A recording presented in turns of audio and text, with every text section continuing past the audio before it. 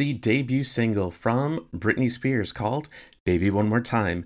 My name is James Rodriguez Horton, the host of The Original Doll. On The Original Doll, I unpackage music with the people who create it. We go behind the scenes and learn all about these great stories from the people who were there, because it does in fact take a village. And at the same time, we help out charity. So for every question a guest answers, we get items donated to those in need. So thank you so much for the guest and for the listeners. And my big shout out to my Patreon patrons. Thank you so much.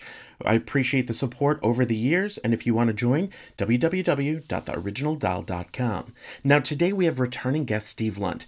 The response from Steve Lunt's first appearance, where we talk about the development and the signing of Britney Spears, was immense. So many people were sending compliments about being grateful to hear from Steve about this, hearing firsthand accounts of working with Britney Spears, and, you know, the whole A&R thing, because so many times people are like, I think I know what that means, but I'm not sure. And that's what The Original Doll is all about. Just talking to you all about what it takes, who these people are, and how it gets done. But today we're going to talk specifically about Baby One More Time, the song, the recording, and the baby voice. Who was the one that made it happen? Who was the one that required it? So on and so forth. We get right to that. So I'm going to stop talking. We're going to get right to this. And as with every episode of The Original Doll, any audio recording, ripping, stealing is strictly prohibited in every country in the world. So if you do in fact see any of these snippets online, please report them to the webmaster. My name is James Rodriguez Horton, and this is The Original Doll. The Original Doll.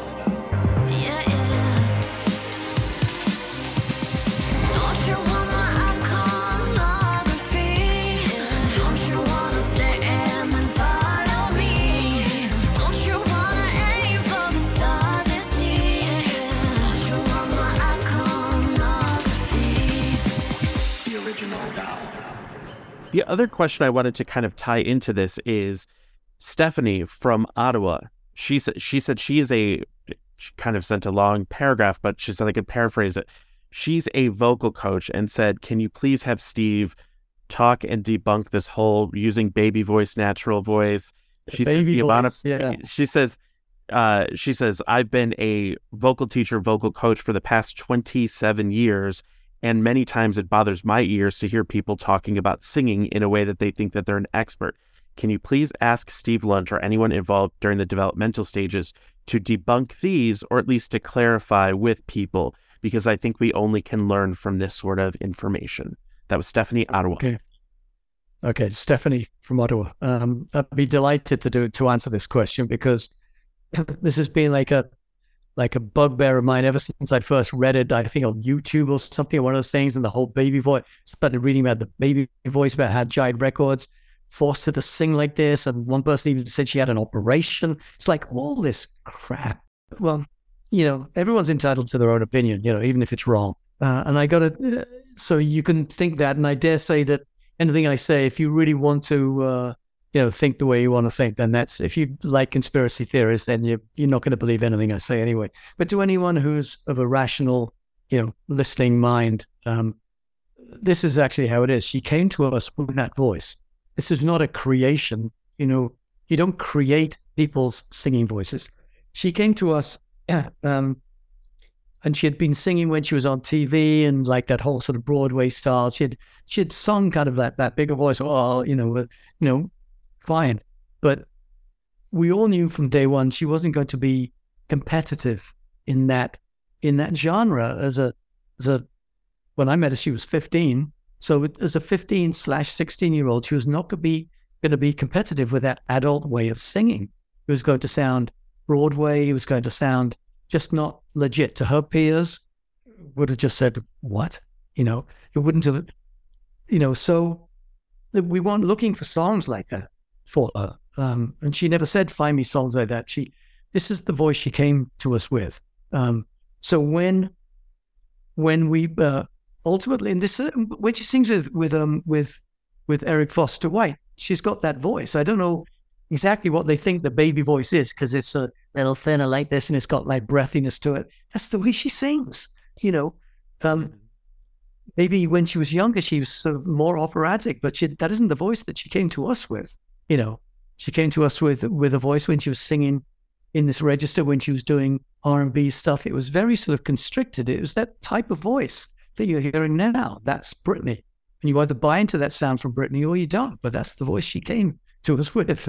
There was no changes. There was no producer said sing in a baby voice, like cut that other crap out.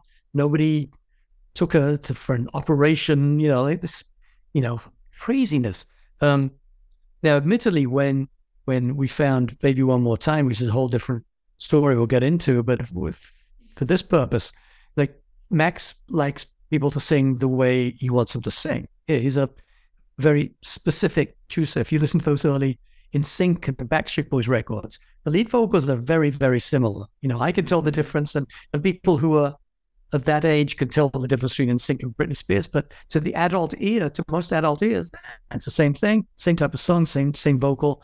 And it was all built around Max's love of things like cameo and owl, all those sort of funk type of expressions and way of pronouncing words. So he thought in his Swedish head that he was writing American like R&B funk, type of things. And that's how he would pronounce things. He was also from rock and roll, by the way. He didn't know he could do this pop thing. So he was a rock and roll. So he was like me, and we're both just sort of winging it. And so with Baby One More Time, he would get her to sing, "Oh, baby, baby." I've got Max's demo of this song with Max's voice on it.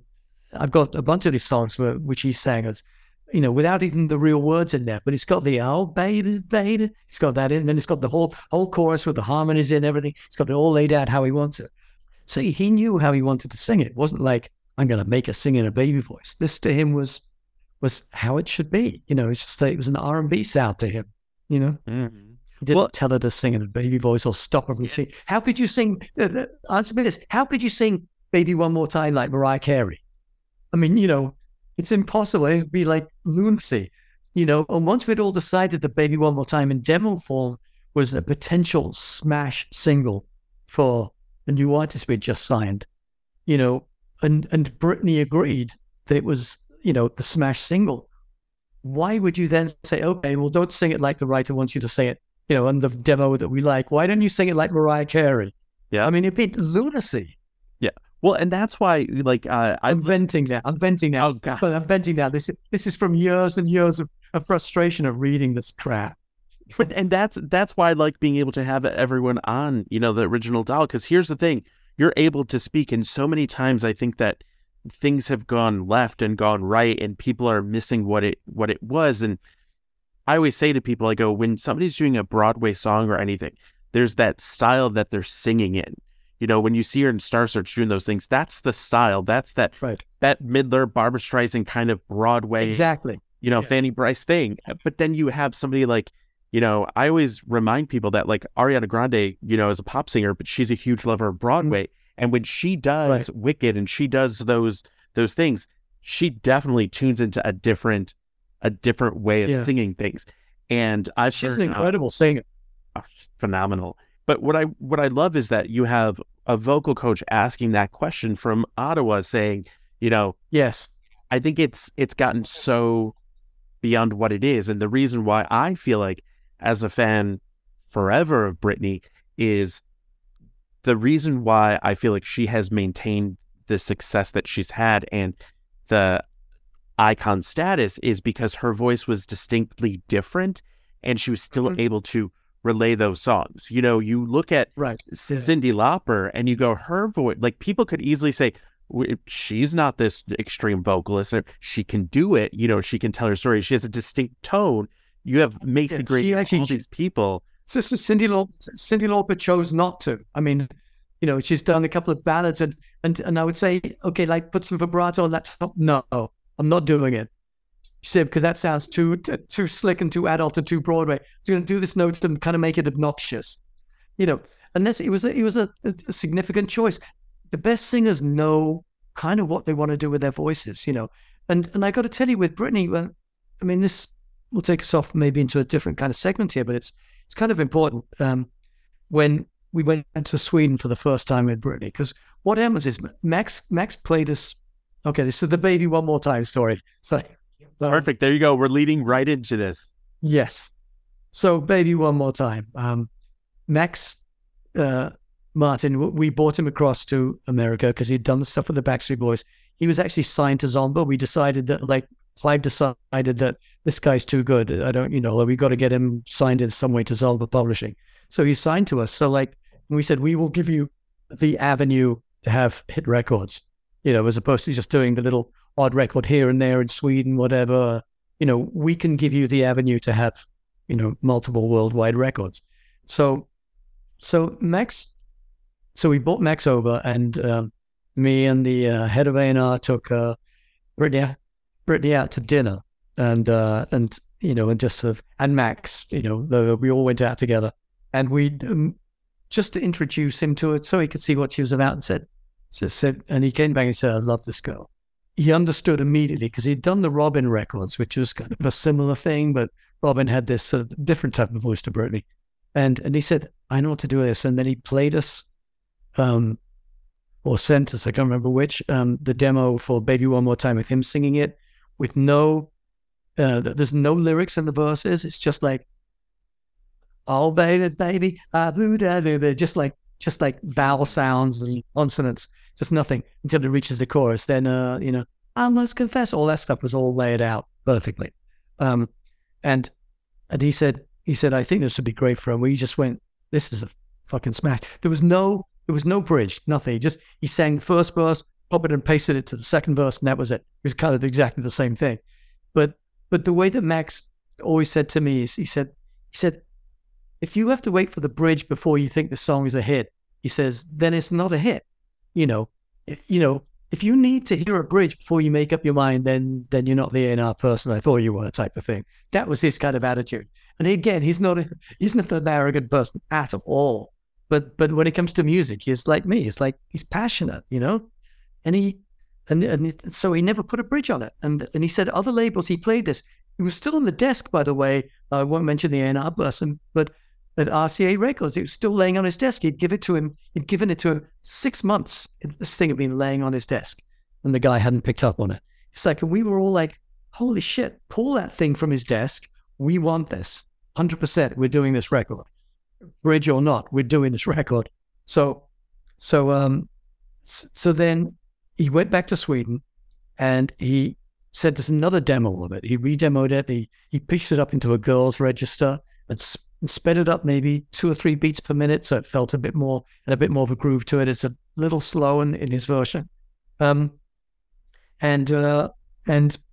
Britney loved it basically. And then we went over to it was just the three of us. It was Britney, myself, and Felicia. We got on a plane. We went over to Sweden, and along the way, this is a story that I haven't really told that much at all, but there'd been a plane crash of a transatlantic flight the week before we set off, and it was over Newfoundland or something. So anyway, we set off on the plane, and we were on sort of 20 minutes, half an hour, I can't remember exactly, into the flight, and we hit some horrible turbulence, maybe the worst I've ever hit. At this point, like just prior to that, Brittany had walked off down the aisle to go to the bathroom. So she's in the bathroom, which is in the middle of the plane. It was like one of the big jumbo jets. She was in the middle of the plane. So I was sitting there with Felicia, and when we hit this turbulence, it was so bad. People were screaming. It's like one of those, plane was jumping all over the place and sinking, and just really scary. And in the middle of this turbulence, I'm laughing now because obviously we're safe, but bathroom door opens, and there's Brittany, and she's got tears coming down her face, and I could see her, and she was like looking like over to us like, what? And we're going, "Brittany, sit down, like take any seat, sit down. And she was like, what? So sit down. She obviously didn't understand what we were saying. There was a person in front of her, and it was a guy, and he was on his hands and knees in the aisle. And she was behind this guy, kicking him, like kind of like, obviously you can't know what she was thinking, but the attitude was, "Get the fuck out of my way." She was kicking this guy. And that is Brittany right there, by the way. That is her total thing. Like the easy route is to sit down and strap yourself in. But no, she has to go and kick a guy on his hands and knees to get back to her original seat. You know, it's like, how can you not love that? You know, so Oh my, see, and that went on for about 20 minutes, and then we, that's scary. and we landed in Stockholm, but that was scary. And then we got to, and we worked in Chiron. We were there for 9 days. What I can say about the way that Britney interprets a song and what she brings to a song, it was in those 9 days I realized it, and so did Max Martin. There's nothing that I wouldn't do. Coming up. For a start, like Sometimes was not actually called Sometimes when it was first sent to me as a song.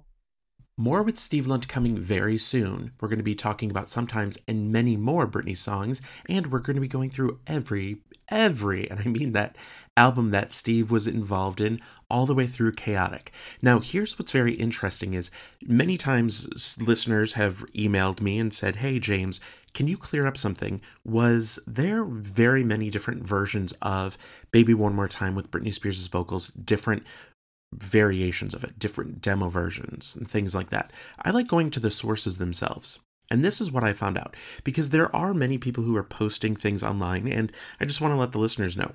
The AI programs that are being used by everyone, those have been taken over place for many people claiming, oh, this is a Britney Spears demo, or this is the official, instrumental of X, Y, and Z. And oftentimes the songwriters and producers who I've talked to have debunked it. So a lot of what you hear online has just been a lot of made up things and people kind of using AI to create vocals and things like that and saying they're demos from early Britney albums and things like that. But what I wanted to talk about was this Baby One More Time, because many people say, James, I definitely know that there are different versions of Baby One More Time before the album was even released. There's so many different demo versions with Britney Spears. Well, here is what I found out from Steve. Steve said there was one demo, and that was sung by Max Martin, which we heard in this episode. He said then after Max met with Britney, he raised the key and sped it up a couple BPMs. Then there was just one recording/mix with Britney. There were no revisions, no rewrites. So there was one demo and one final recording. So listeners, if you see anyone saying, oh, this is an early demo version, or this is the demo for Baby One More Time, unless it has Max Martin singing the song, that is not a demo. That is people who might be changing things using AI, and we've seen it more and more. I get sent links often about people saying, oh, I heard this is the official instrumental of this, and I'll send it to the people who create it. They're like, no, somebody used AI. That's not the case. Or they'll say, well, this demo is this. Some people have been using AI to alter vocals and make it sound like it's a different version of it. So that's not the case. But I wanted to go directly to Steve himself because Steve was there for the actual recording of Baby One More Time. So, Steve, thank you so much for clearing that up. And everyone else, we have more information coming up about Britney Spears, and we're going to be clearing up a lot of misinformation. And as many of you have seen, oftentimes when the guests who were in the studio do in fact speak their truth and it goes against what somebody else's narrative was, they'll try to say, oh, that person doesn't know what they're talking about. So they're saying somebody who was in the studio might not know what happened in the studio. So I just want to put that out there because, yes, it's a bizarre time we live in. But the main thing is about spreading love and kindness throughout the internet and honoring these people. And I know for me, it's been great to be able to talk to Steve. And there are more guests coming on that many people will be surprised about. But the main thing is honoring these people and making sure we just clear it up. So if you do in fact see anyone saying, oh, this was a demo for X, Y, and Z, like the song was demoed and kind of restructured, if you will, by Max Martin specifically for Britney Spears. So I'm going to leave that with you, but have no fear. We have more coming up very, very, very soon. My name is James Rodriguez, and this is The Original Doll. The Original